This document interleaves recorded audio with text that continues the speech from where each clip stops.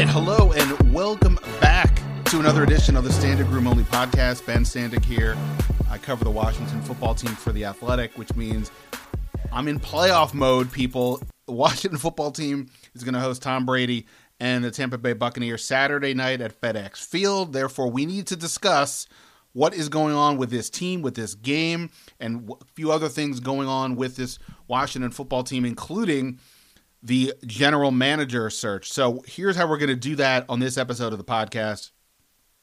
My friend Nicki Jhabvala with the Washington Post is going to stop by and talk with me about this game, this team, what some other things going on with Washington. And then my colleague with The Athletic, Greg Auman, is going to be on as well to give us the perspective from the Tampa Bay angle, Tom Brady, and I think a defense that doesn't get talked about enough in this matchup that I think is going to be very important. So we'll get to all of that and more here on the Standig Room Only podcast.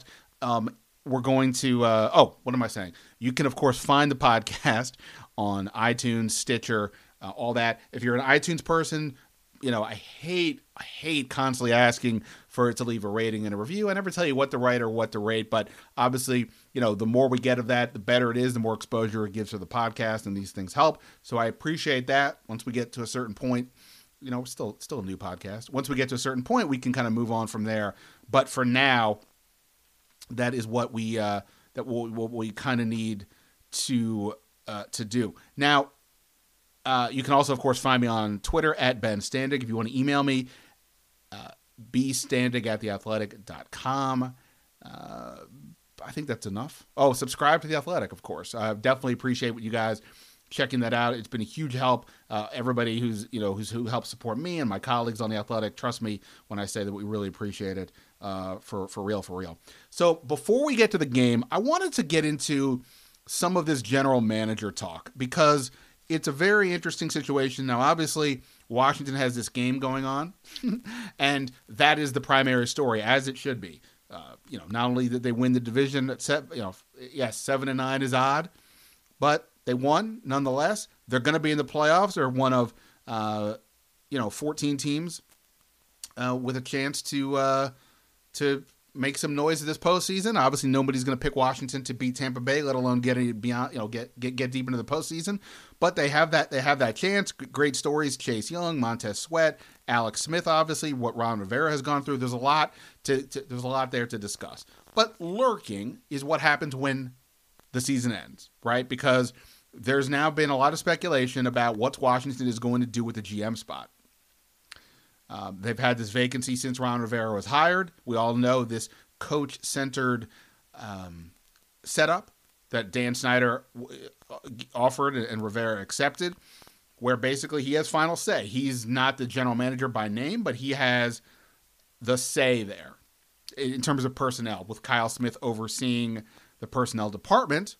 But, Ron Rivera is effectively the general manager, just without the title. And then all the rumors and speculation has been that that's going to be filled, right? We've seen names thrown out by various reports, NFL Network, Sports Illustrated, and some others perhaps have mentioned some names. Who are some of these names? Marty Hurney, former Carolina general manager, obvious sense, right? Ron Rivera worked with him twice in Carolina, so that would be an obvious one. Hurney has ties to this area. He's from here and was a sports writer in this town and so on.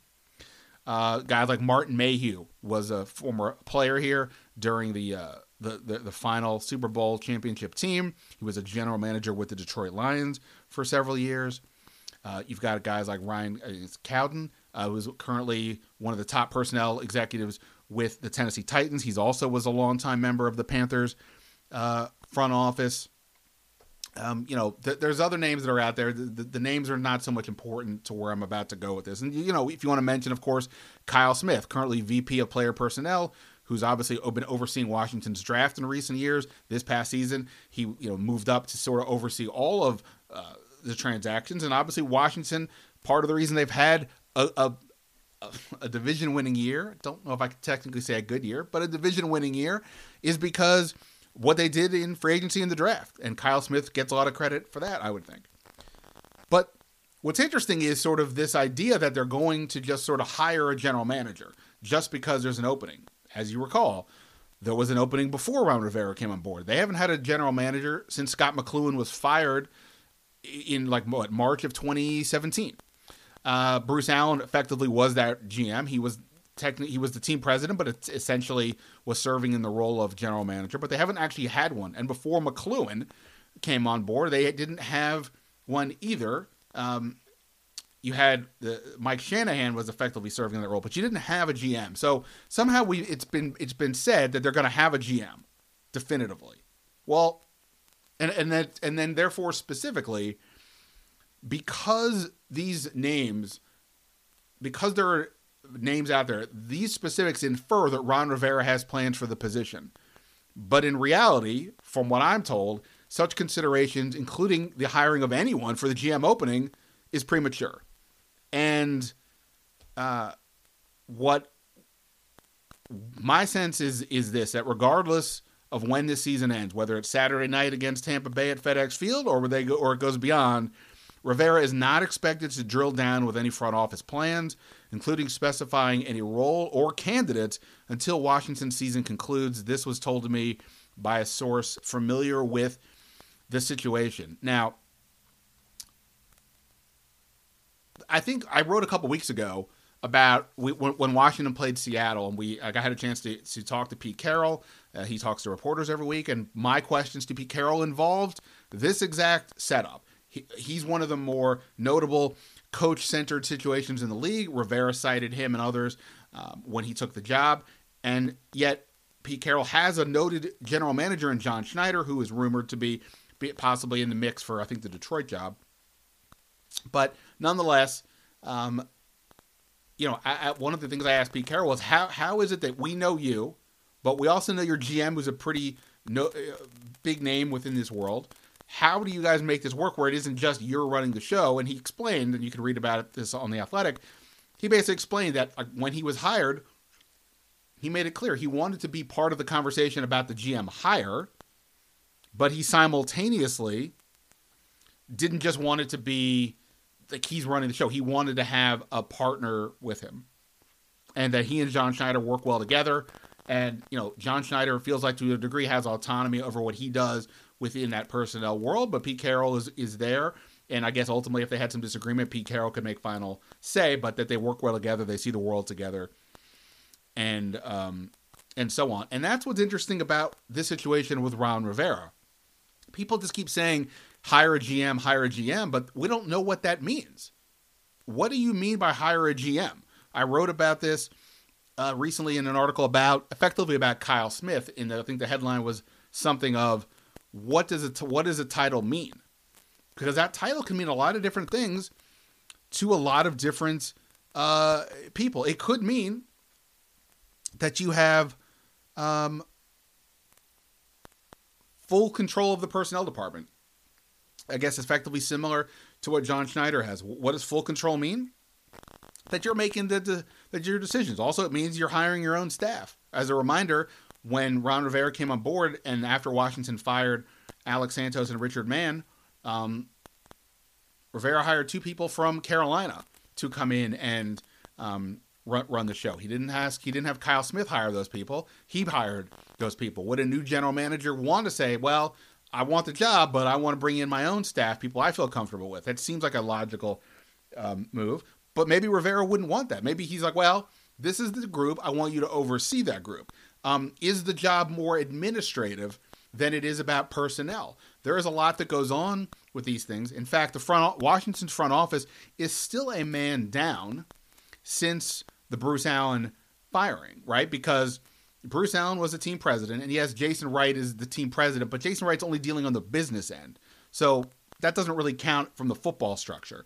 Bruce Allen was effectively serving as the GM. That position is still not filled. So just from a manpower perspective or female power perspective, if they went down that route, they still need somebody else. And I'm sure Rivera, now having gone through this for a year, he's obviously gone through a lot here with the Washington football organization this year. Maybe he has seen, boy, there's a lot of things that go on here. There's obviously, we think about the GM as the guy who's the person who's making trades, studying the draft, things along those lines. But, there is more to it than that. There is a lot of sort of admin type work. Maybe he wants it to be more of that with Kyle Smith still running the personnel department. Whatever the situation is, it is important to know what the role is, because, so for example, I'm just making this up, maybe Marty Herney, who's now been a GM for a while, maybe he's willing to come work with Ron Rivera again, but he doesn't want that. He's happy to cede some of that to Kyle Smith or somebody else in that role of sort of overseeing the draft and NFL free agents, but he's willing to be a voice in the room and be more of an executive dealing with some of the, as I said, sort of the admin things. You have people like Rick Smith, the former Houston Texans GM, or Martin Mayhew. Maybe they say, look, I've had this job before. I know what it means, and I want that kind of control. I want to be your John Schneider, as it were. If somebody like a Ryan Cowden, I'm not sure I'm saying his last name right, but Joe Schoen from Buffalo, who I believe also has some ties to the Rivera world, maybe they're like, hey, if I'm going to make this jump into my first role as a GM, I don't want it to be where, I'm sort of not really in charge. I want to be have more of that control. And some of these guys are going to have other opportunities. Lots of people are getting interviewed for jobs these days, or it certainly feels like there's been more people being interviewed for jobs for sure. So, and I think that's probably because of the Zoom setups, right? People, you don't have to fly people in and out to meet them. You can do 4 interviews a day over Zoom and go from there. So I think it's just a lot going on. So my point here is that I'm not saying that there won't be a GM search. I'm not saying that some of the names we've heard, the Marty Herneys, the Martin Mayhews and so on, aren't in play as has been reported. I'm not saying that. I'm saying that the idea of a GM search is being overstated because, from what I'm told, it hasn't even been defined on this end as to what that even means. So just keep that in mind. And by again, just to sort of set the table for the offseason, you've got the obvious things like free agents, Brandon Scherff, Ryan Kerrigan, some guys like Ronald Darby. The Brandon Scherff is obviously a big deal. They just kept Chase Roullier, but are you going to keep Brandon Scherff? What is he going to want? Something akin to the $15 million he's getting right now on the franchise tag? Does Washington think that he's worth it, considering he's missed, I want to say, 18 games over the last 4 years? He's obviously plays at a high level, Pro Bowler again for the 4th time, but he'll turn 30 next calendar year, or I guess later this year, I should say. I forget, we're in January.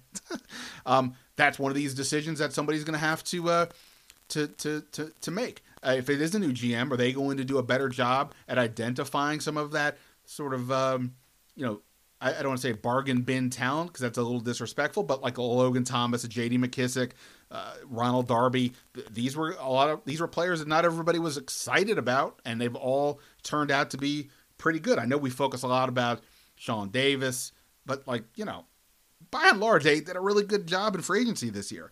And obviously the draft as well. Chase Young, maybe it was obvious, maybe it wasn't, but they took him at 2. I think it was obvious, but could have taken a quarterback. They went Chase Young, and I don't think anyone's complaining about that. Antonio Gibson in the 3rd round, at this point, looks like a steal, right? Cameron Curl in the 7th round, so on and so on. So, Kyle Smith has done a good job. And by the way, yes, I know what you're all asking. If they bring in another GM, what does this mean for Kyle Smith? Well, I don't know. That's part of it too. Does Ron Rivera want to keep Kyle Smith? Does he tell somebody, hey, I want you to come here. I want your voice. I want you to be part of this operation. But this guy over here, we want him to keep doing what he's been doing, but we want that's what I'm saying. There's a lot to get into. Oh, by the way, they need a quarterback. And that's probably priority number 1 this offseason. What's our plan? I think we've learned that it can't realistically be Alex Smith. You can't go into a season saying we're going to count on Alex Smith, considering what we're seeing now, where a calf injury that doesn't seem that serious is severely limiting him. And, we'll see if Alex Smith even wants to play after this year. I know Ron Rivera has said a lot of nice things about Kyle Allen, and not questioning that Kyle Allen can play quarterback in this league, but is he somebody you really want as your starting quarterback? That's another conversation you have to have with this new general manager. If Ron Rivera says yes, for argument's sake, maybe a new GM's like, I don't see the world that way, so I'm out. Or maybe there's more wiggle room in this, and that they come to an accord of, we're going to look at the draft. We're going to look in free agency. Maybe we make a trade, but we need to get somebody outside the building. Either way, I just think we need to slow down with this idea that there is a GM search and that anything has been defined. Because from what I was told by, again, a source close to the situation, familiar with the situation, I don't think that's necessarily the case today. I'm talking to you guys on Tuesday night. By Saturday night, will things start to move if they were to lose? Perhaps. At some point, Ron Rivera is going to have to get to this. But if what I'm understanding is correct, that hasn't happened yet, thus making all this GM talk, while interesting, I'm a big fan of the hot stove league on all these fronts. It's fun conversation, but we're not there yet. So ultimately, defining the role comes first, along with then determining a pool of candidates should you look to add something. So despite the recent rumors, that's apparently not happening until the season ends. Maybe that's Saturday night, but based on Washington's unpredictable campaign so far, we will see. All right, no question about what's coming up here next on the podcast. Greg Auman from The Athletic, Nicki Jhabvala from the Washington Post. Of course, let me just do the introductions for them now. You can follow Nicki on Twitter at Nicki, Nicki, Jhabvala, Jhabvala. She does a great job with the Post, to my annoyance at times, because I need to be the one doing the good work on the beat. I kid. And Greg Auman, it's been really interesting getting to watch his to read his stuff covering the Bucs. He is at Greg Auman on Twitter. I'm going to talk to Greg first. We'll get to that right now.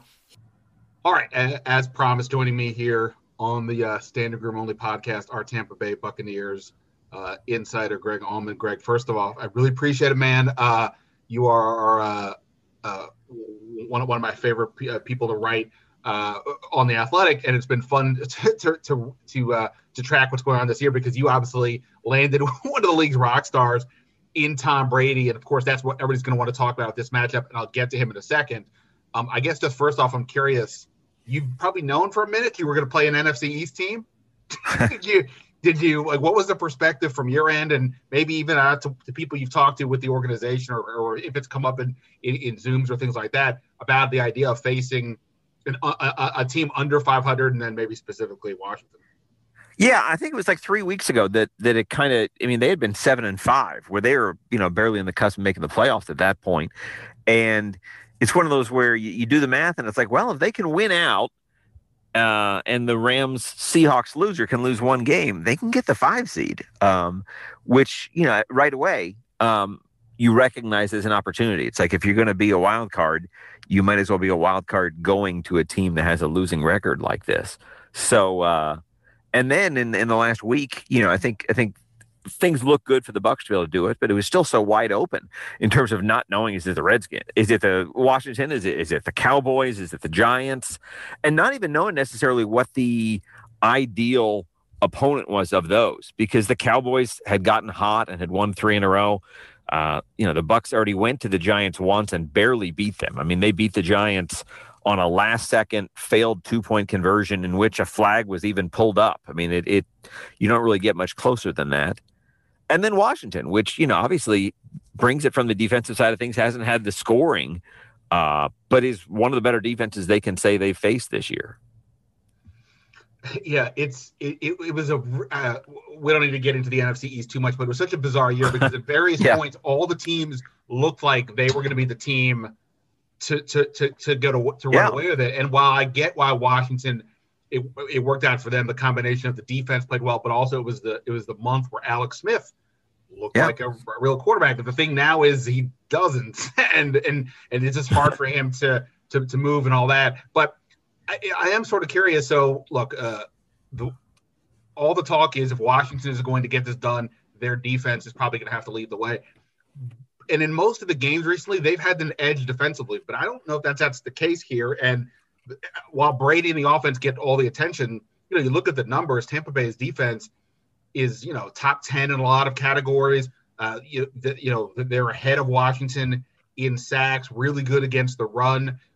But simultaneously, there's a few guys dealing with this COVID situation that may not be playing, it sounds like. So I guess what do people need to know about this defense, and how much is it going to be affected by some of these players who may not be on the field Saturday? Yeah, the big thing for Saturday is that Devin White, who's their inside linebacker, their second year guy, was a top 5 pick in 19, will not play. He kind of needed them to play on Sunday to be able to go this weekend. And because it's a Saturday, he just won't be out of the quarantine window that he needs to be out of.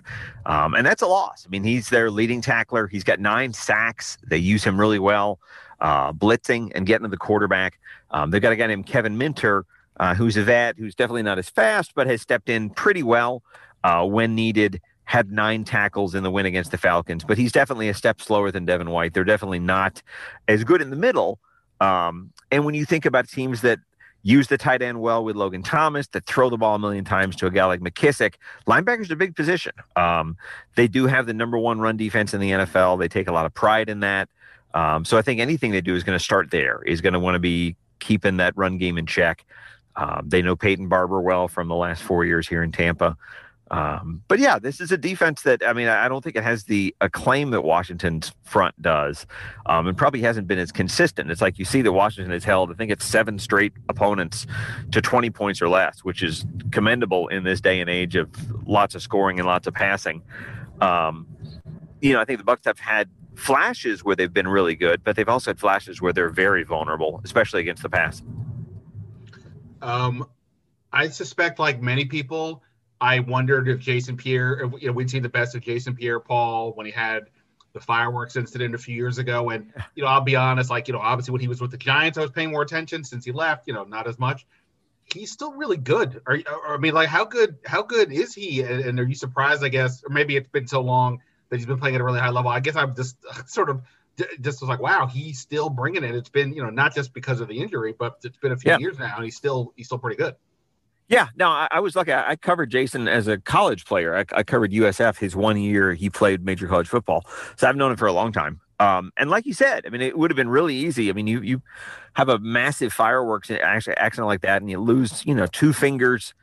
It would have been really easy for him never to get back to the player he was, first couple of years in the league, first round draft pick, double-digit sack guy.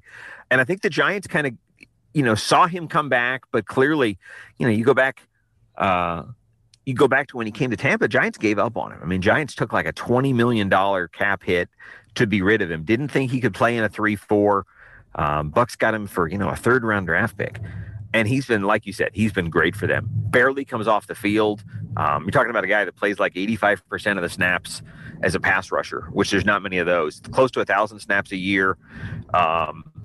First year, I think he had 12.5 sacks, was the first guy they had in ages to get double-digit sacks. They hadn't had anybody get to 10 sacks in a season since Simeon Rice in 2005, the longest drought in the league. And then JPP comes back and does that. Last year, as well as that went, he had this terrible car accident where he spun out middle of the night on he's got a kind of sports car you don't want to take into a median, and he fractured his neck. I mean, he literally had a vertebra fractured in his neck and was wearing a brace around for 4 months. You didn't know if again, like the hand injury, you don't know if he's going to come back. Is he ever going to be the same? And he came back, and as soon as he could, came off IR last year, played the last 10 games, had 8.5 sacks, got another contract, and he's been even better. He led them in sacks this year, 9.5 sacks. He's got 2 interceptions for a guy that doesn't have 2 hands. That's incredible. He's done everything they've needed him to do. I would think, they've got, they gave him a 2-year deal. So came back, and he's relatively a good deal. It's 2 years and $25 million. I'm sure he'll be back again next year. I think he just turned 32 this week. I think he's a January 1st birthday, maybe. But he and Sue both are guys that don't show their age at all, and will be a big part of whatever is trying to stop Washington's run game and get to Alex Smith on Saturday. All right, we spent enough time on the defense. Let's get to the fun stuff. Before I ask you about what to expect from the offense, you got to cover Tom Brady this year. Unfortunately, you got to do it during a pandemic, which means like we've had here, you've only been in Zoom, in a Zoom situation. Do you feel gypped that you get to cover Tom Brady and have not actually been, I assume you've not met Tom Brady? Right. Yeah, I've not had a face-to-face with him yet. It's strange. So it is wonderful to have Tom Brady in town, to have all the attention that comes with it, all the even casual football fans that know exactly who he is. It makes the team more relevant. It certainly makes them better outright to be an 11-win team now.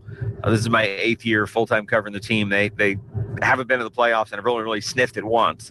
So for them to be 11-5 and in the playoffs and playing a playoff game is a whole new thing. So yeah, it's been strange to have that happen under COVID. It's a lot like having the Super Bowl in Tampa this year, but with barely a crowd at all and not nearly all the fun things that usually come with a Super Bowl.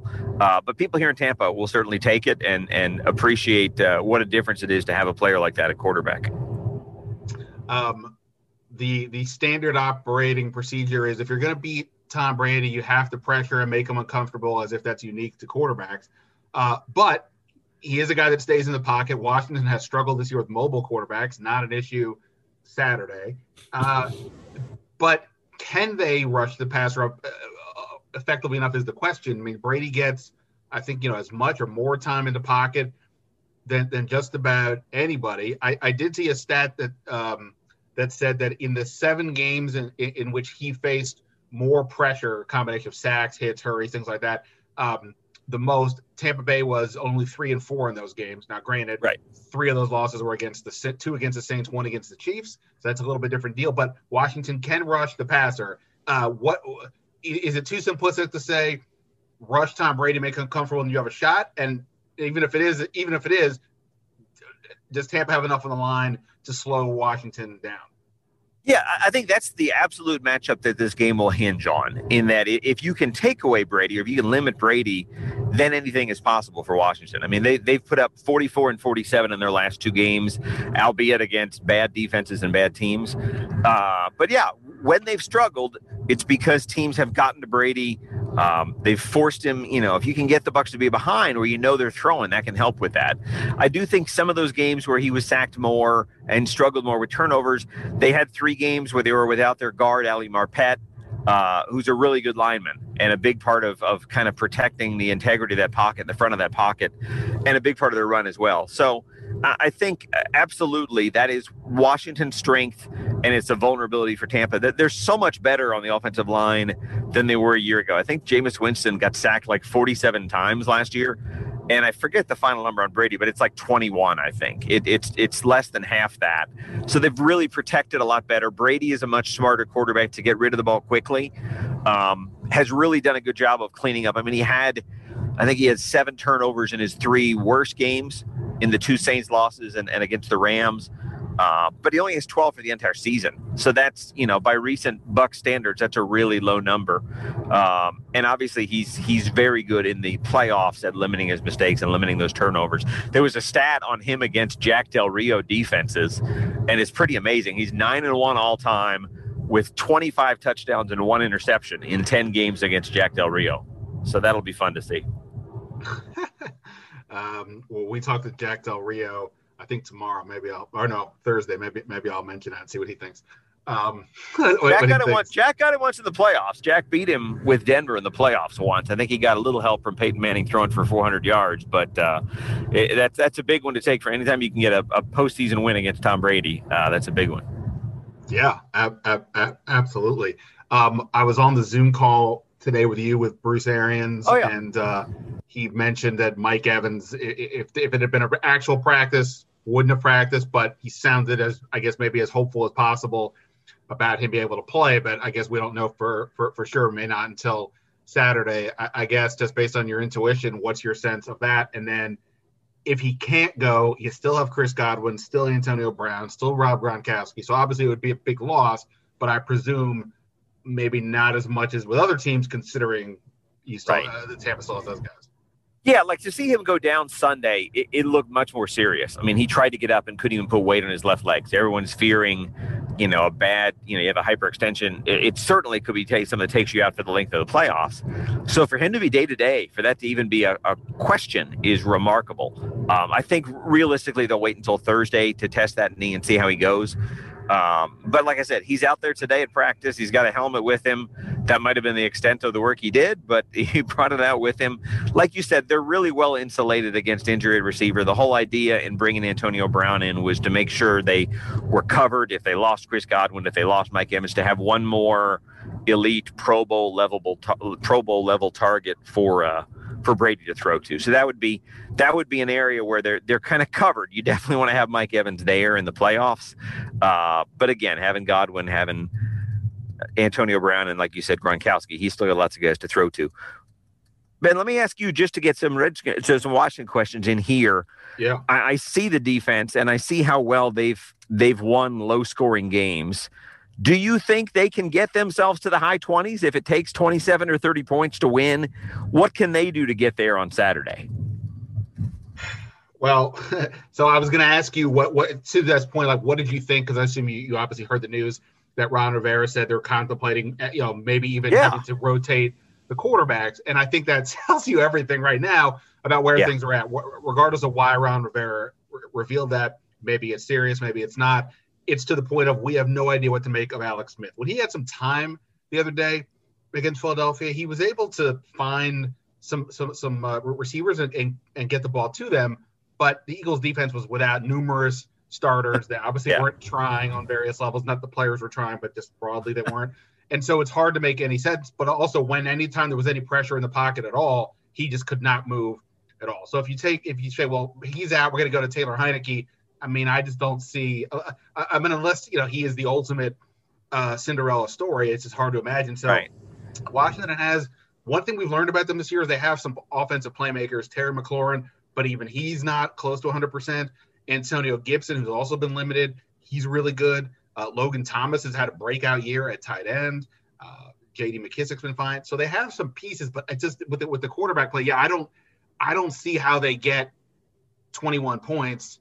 Unless, barring the defensive or special teams touchdown or getting set up. So I don't see it, which is why, it comes down to how does Washington slow down Brady, I think. I mean, if Alex Smith was where he was a month ago when they had that 4-game winning streak, that might be a different story. I mean, he was looking good, but, man, he just looks so compromised right now.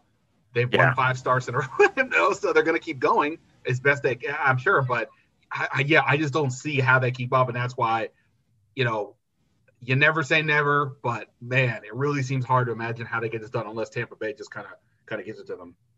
Yeah, it's funny. It's like the Bucs will play the NFC East next year, so they get to play all 4 teams. And it's funny because the fans right now are, that's great. They get to play the NFC East. They're all so terrible. And we were talking today that, again, that might be the case. Next year, this could be a really improved division. You think about Saquon Barkley coming back. You think about Dak Prescott coming back. One way or the other, Washington will probably have a better quarterback situation, at least, than what they have right now. I'm not sure what to say about Philadelphia, but I think it could be a much better division. Obviously, when your champ is 7-9, that's not a hard thing to say, but I think it'll be a tougher task than it would be if you got to play 4 games against the NFC East this year. Yeah, no, it's definitely a clown car of a division, and it's amazing that somebody had to advance. It was Washington, and I mean, it's crazy that Washington advanced, but that they're going to face Tom Brady. I mean, this is the classic movie version. Nobody believes in nobody believes in Washington other than the people in that building. But we'll see what happens. Greg, I appreciate it so much. Thanks for the time. Congrats on all the work, and hopefully one day you and Mr. Brady will get to have a chat face to face. Hey, thanks very much. Enjoy the game on Saturday. All right, now we're going to talk about the actual Washington football team with our pal Nicki Jhabvala from the Washington Post, who, I have to say, you're doing this interview on the floor. My back hurt in the chair. I need to stretch out. And look, you do what I want the guests to feel comfortable here. I want you to do what you do. But when I turned on the Zoom, I was like, okay. I mean, I fully embrace the Zoom life and that I live in sweatpants and I work while lying down on the floor.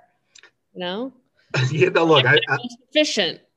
Everybody's got to do them, whatever that means. I am. I think you and I have talked about this. I am sort of concerned about my own well-being whenever the season ends. That I will never get fully dressed again. I mean, there will be clothes on, but I will not take care of myself because who gives a crap? Now at least I have to be seen every once in a while.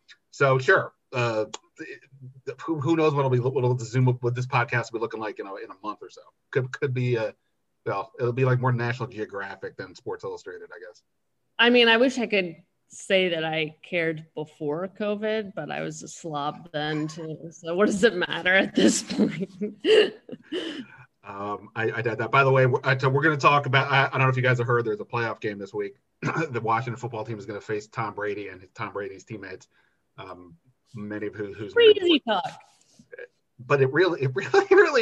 It really is. Every time I say it, I'm like, this is not actually happening. Actually, I was gonna make a joke about. Well, did you see the big news on Twitter? I just saw like right before we started talking about Kanye West and Kim Kardashian, which I know I really don't care, but apparently they're getting a divorce. Oh my gosh! Well, I mean, I couldn't care less, but he is a president. He is a presidential candidate, so it is kind of notable. Yeah, man, that's wow. Right. Okay. Well, no, that. Who was her NBA husband for like 2 minutes? What was his name? Chris Humphries, who I got to cover when he was with the Wizards, and the whole time, all we all wanted to do was like, dude, can we just ask you about what's going on? About like we were all, I think, too, like we were none of us had the nerve to ask too many questions, so it didn't happen. Well, it didn't last that long. I mean, I'm glad her relationship with Kanye lasted a bit longer, at least. Good for them. Yeah, good for them.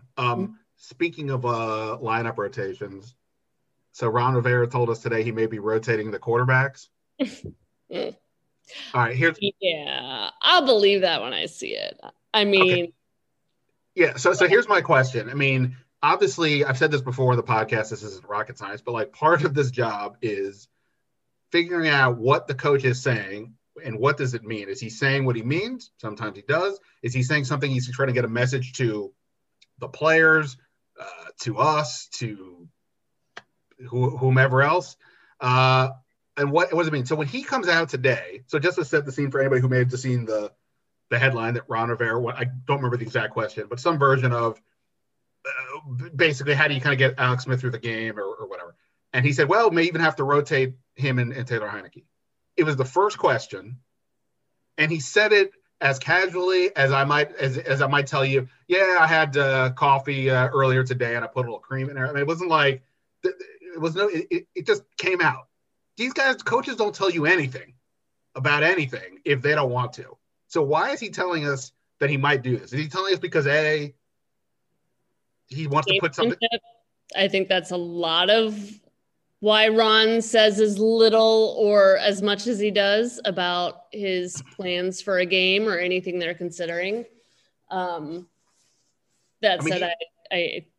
think any other coach could probably see through it. I mean, I think there is truth in that. Yeah, Alex is hurt, obviously. It was very clear to everybody that he even said it, his calf got worse throughout the game against Philly. It limited his mobility, obviously. That much is clear. But to say that, they're going to rotate quarterbacks within a game, you take the first quarter, Taylor, you get the second quarter. I'm not really seeing that. I mean, he could be shooting us straight and at this point, yeah, they're considering all options. Whether or not they actually do it is, we'll see. And I feel like if it gets to a point where you're like, all right, let's put in Taylor, and he gets hot, you're just gonna take him out and keep the rotation going, or how's that gonna work? Like, I don't know if any two quarterback schemes have actually been successful. And you know what they say when you have two quarterbacks? What do they say? You have zero quarterbacks. Yeah.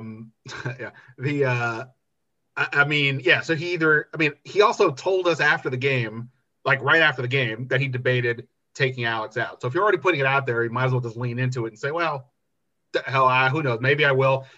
I can't believe I think it's like one of however many possibilities they're coming up with from a game plan perspective. It's one of several. He decided to throw it out. So then when we asked him 6 more questions about it, he didn't get mad. He was definitely like, he laughed about it. He knows exactly what he's saying. Ron always knows what he's saying to media. He knows exactly what he's saying. Which is why I think they're going to start Logan Thomas on Saturday. No. No. If there's a prop bet out there that says, will Logan Thomas throw a pass? I would bet that because, technically he could get it and then run it. But the point of this isn't whether they rotate. It's how do we get through 60 minutes and finish with the lead?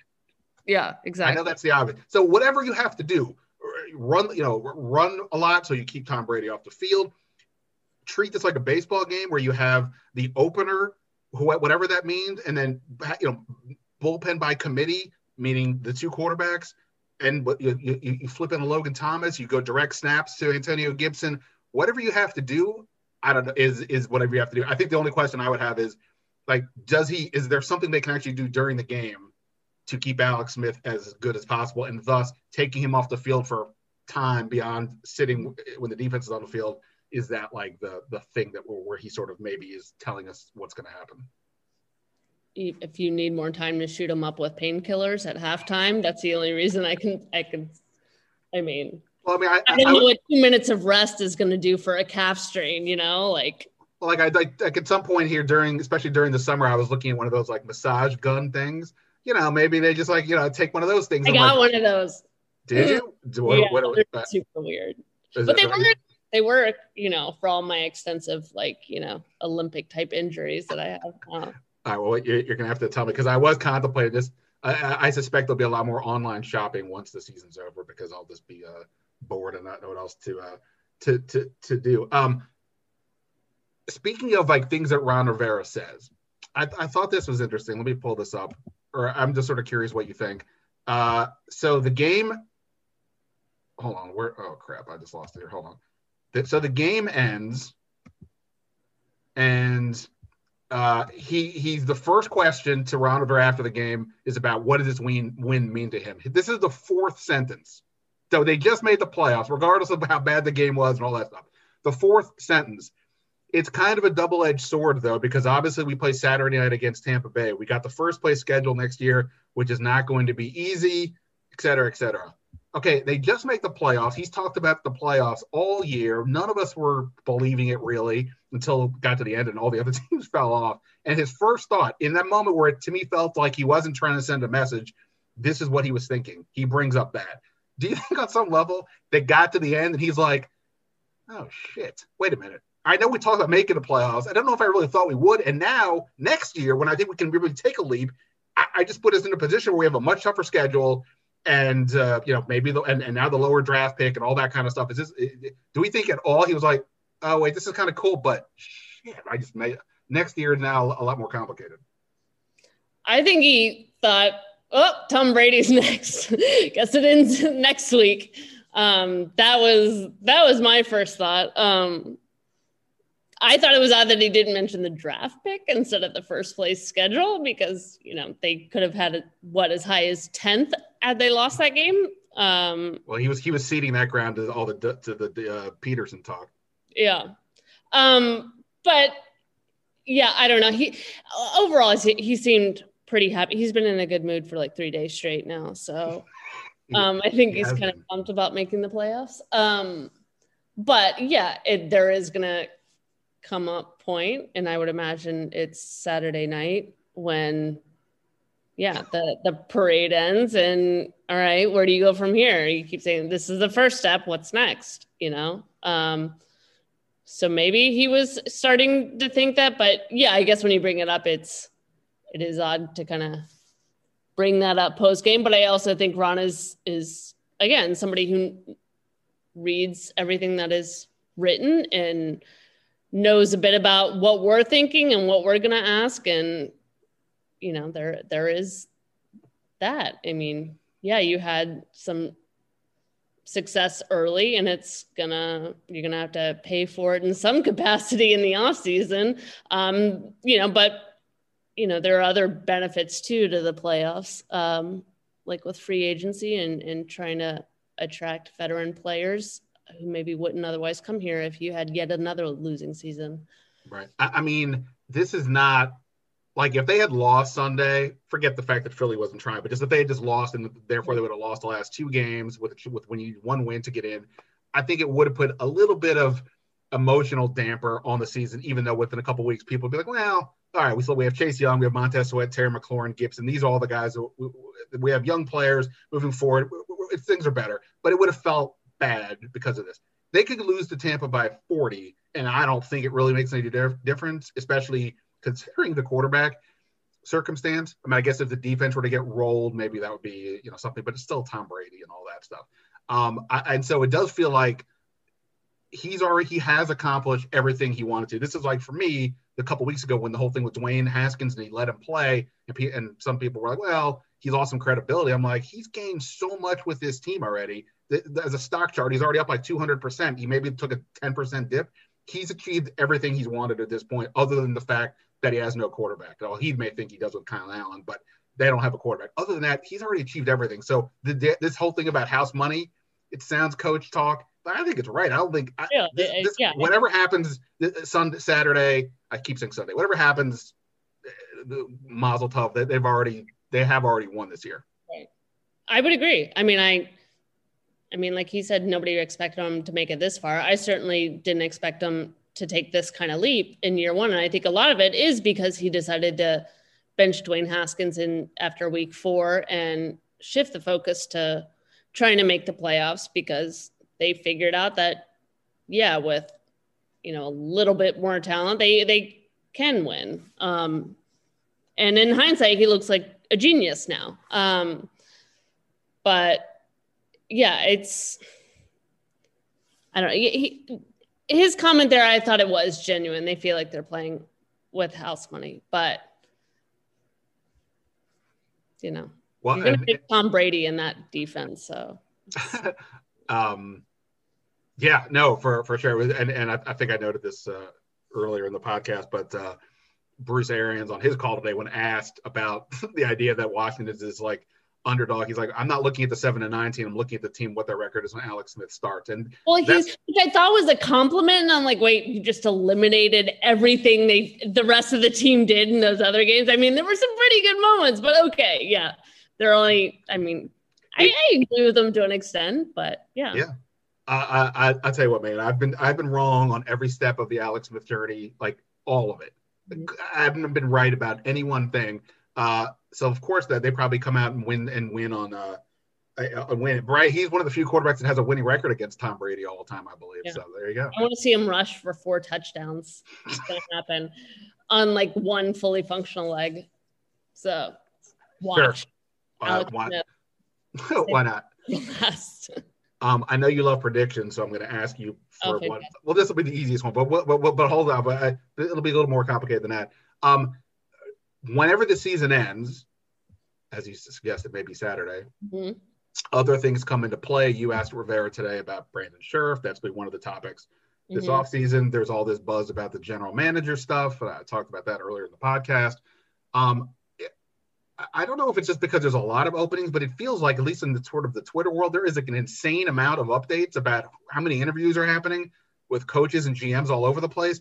Maybe it's because of Zoom that like you can just do what we're doing right now and just talk over here, as opposed to having to fly people in and out. So maybe they're doing more, they're doing 4 a day instead of 1 a day or whatever it is. So it feels like there's a lot. Okay, but here's the thing. You're a voice of reason. We've already seen names thrown out there.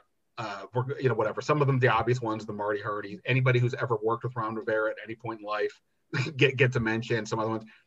People get so excited about these names. At least Marty Hurdy was a GM, so you can point to anything. Does anybody have a clue what any of these other people can or can't do as a GM to get excited or not get excited about? Because my take would be no. How do you know if Ryan Cowden is good if Martin Mayhew was a GM? You could have some sense of that, but most of these other names, and Ryan Cowden just came to my mind. Who knows? So tell me, especially in the structure where you're asking somebody to basically be the top personnel guy, but not have final say over the roster, because Ron has that. Ron has all the power. So if they were a GM in the past, like Marty Hurney was supposedly a traditional GM in Carolina, though Ron had, significant say in personnel, he called the shots. So is it going to be the same here? No. I mean, I don't think you could make that argument for anything, be it, is a quarterback going to be good here if he was good elsewhere? I think what you look at is, how did he work with, others on the staff? And we do know that Ron likes familiarity. He likes to bring his guys.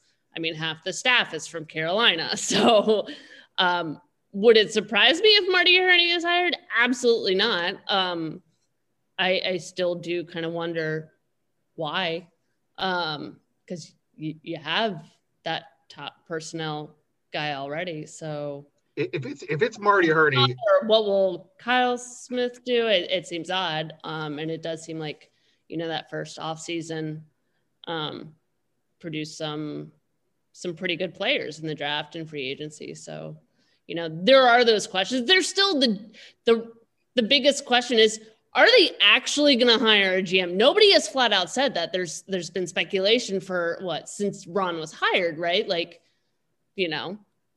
is he really going to do it? Ron has all the power. This is not a traditional GM role. It's, how do you want to shuffle the decks? Well, you should listen to the first part of the podcast then, if you want to hear that part of the conversation. No, I'll be sure to listen. Oh, no, you won't. All right. So yeah, no, I mean, that's my only say to any people is I get it. It's exciting. All these things are, I love all the off-season talk, but don't get worked up about all these names. Nobody knows. At best you can go is, you'll hear the various people say, oh, this guy has a great reputation. Well, no shit. Who's going to come out with a bad, nobody's going to come out and say, boy, this guy, what a dummy. Nobody's going to say that. So just take it for what it's worth. The real question is, as you're Nicki saying, what is the role? What is Ron Rivera willing to cede, or does he just want to maintain what it is, but maybe have a more experienced person than 36-year-old Kyle Smith in that sort of head of the and that's the other thing. What does he deem experience? Is it GM experience? Is it, basic time in an NFL personnel department or front office? Do you want somebody with more scouting experience, more executive experience? What does he deem experience? There's still the most important questions are still uncertain. And how would that role fit in with this coach-centric structure? Does Rob Rogers report to the GM? Does Rob report to Ron? There's a lot of stuff that is fluid, and you're smiling as if I know more than you. Well, I know that smile. You definitely know more than me, but no, the term coach-centric, it's going to reach a point where if I don't ever hear it again, I'm good. Yeah, I'm good. And I feel like everybody's treating this as like some groundbreaking new development. Like Mike Shanahan had coach-centric everywhere he went. He had all the power, right? I mean, Bill Walsh was essentially the coach and the GM.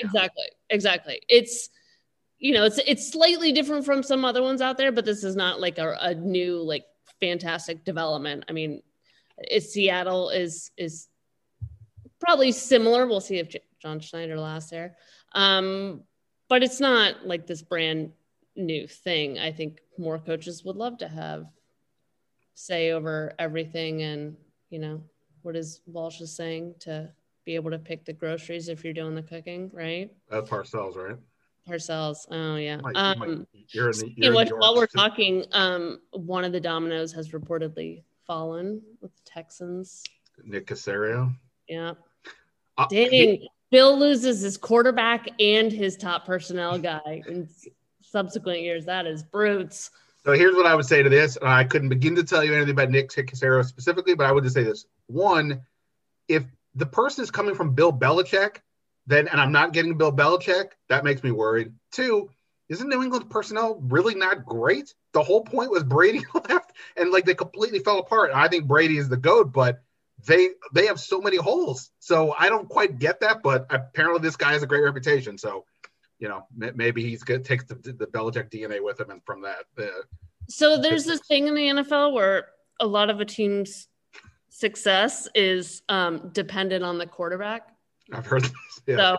So, we talk about, coach-centric models that work elsewhere. They work where they have really super great quarterbacks. Well, they brought Norv Turner here in Seattle and Pat Mahomes in Kansas City. It's amazing how all these models work when you have a really great quarterback. Well, even when Ron Rivera at his introductory press conference rattled off all the coach-centered stuff, he mentioned Seattle, Kansas City, and New England, I think. And the two of them have great quarterbacks. They all did. Yeah, Yeah. 100%. All right, I know I have to get you out of here. So if things happen that where Washington pulls this off, or who like beyond the obvious, forget Chase Young, sort of the obvious, who is somebody that you think has to have a big game, or maybe somebody you think will surprise in order for Washington to have a good chance here? Alex Smith. It all comes down to Alex Smith. So you want to play around with like saying like Cam Sims, like because McLaurin might be limited and Cam Sims can make a big play down the field. No, we're just going to cut out all that and just go straight to. It comes down to Alex Smith. You know, if he can run the offense like he did on their opening drive in Philly, they have a good chance. I don't want to say they'll be fine. They'll have a good chance. They'll have their best chance. But if he can't move and he's getting sacked 3 times and throwing 2 picks, it doesn't matter what Cam Sims is doing. Oh, I think it matters what Cam Sims is doing at all times. Get the ball to him. Would you like to make no disrespect to Cam? No. Would you like to make a prediction, or has it already been established what your prediction is? You can be specific with your prediction, like a score. I'm going to say 34-17 Bucs. 34-17 Bucs. Are you going to tell Ron Rivera your prediction? No. Okay. Just checking. Awesome. All right. Well, cool. 34-17 Bucs. You're on the record. I suspect you're on the right side of there, but we will see on Saturday night. Appreciate it. Congrats to you for doing this on the floor. First time I've had somebody do that I know of. So setting the trend. Who knows where 2021 will take us after this. Thank you. All right. See ya. All right. That'll do it for this episode of the Standig Room Only podcast. Again, you can find us on iTunes, Spotify, Stitcher, all that fun stuff. You can find me on Twitter at Ben Standig. You can, of course, read me on The Athletic, subscribe there, and, of course, find our guests also on Twitter at Nicki Jhabvala, at Greg Auman. Read their stuff. Obviously, Greg this week is going to be a great source for all things Tampa Bay Buccaneers. There's a lot to get into. By the way, I do kind of like Cam Sims as my sort of player to watch, in the sense of if something happens, if Washington pulls this off, they're going to need explosive plays on offense. We already know about McLaurin and Gibson and Logan Thomas, but somebody else, and I think Cam Sims, he's been open. He's able to make some plays. I think he could be a guy, but again, I guess I didn't technically make a pick. I don't know.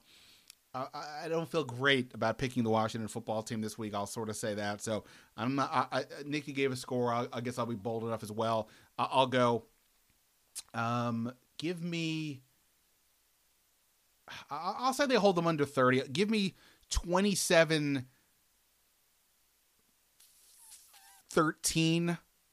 Something like that. I just don't know how I see Washington scoring unless the defense or special teams does it. So give me 27-13. But look, as I said earlier, they've made it this far.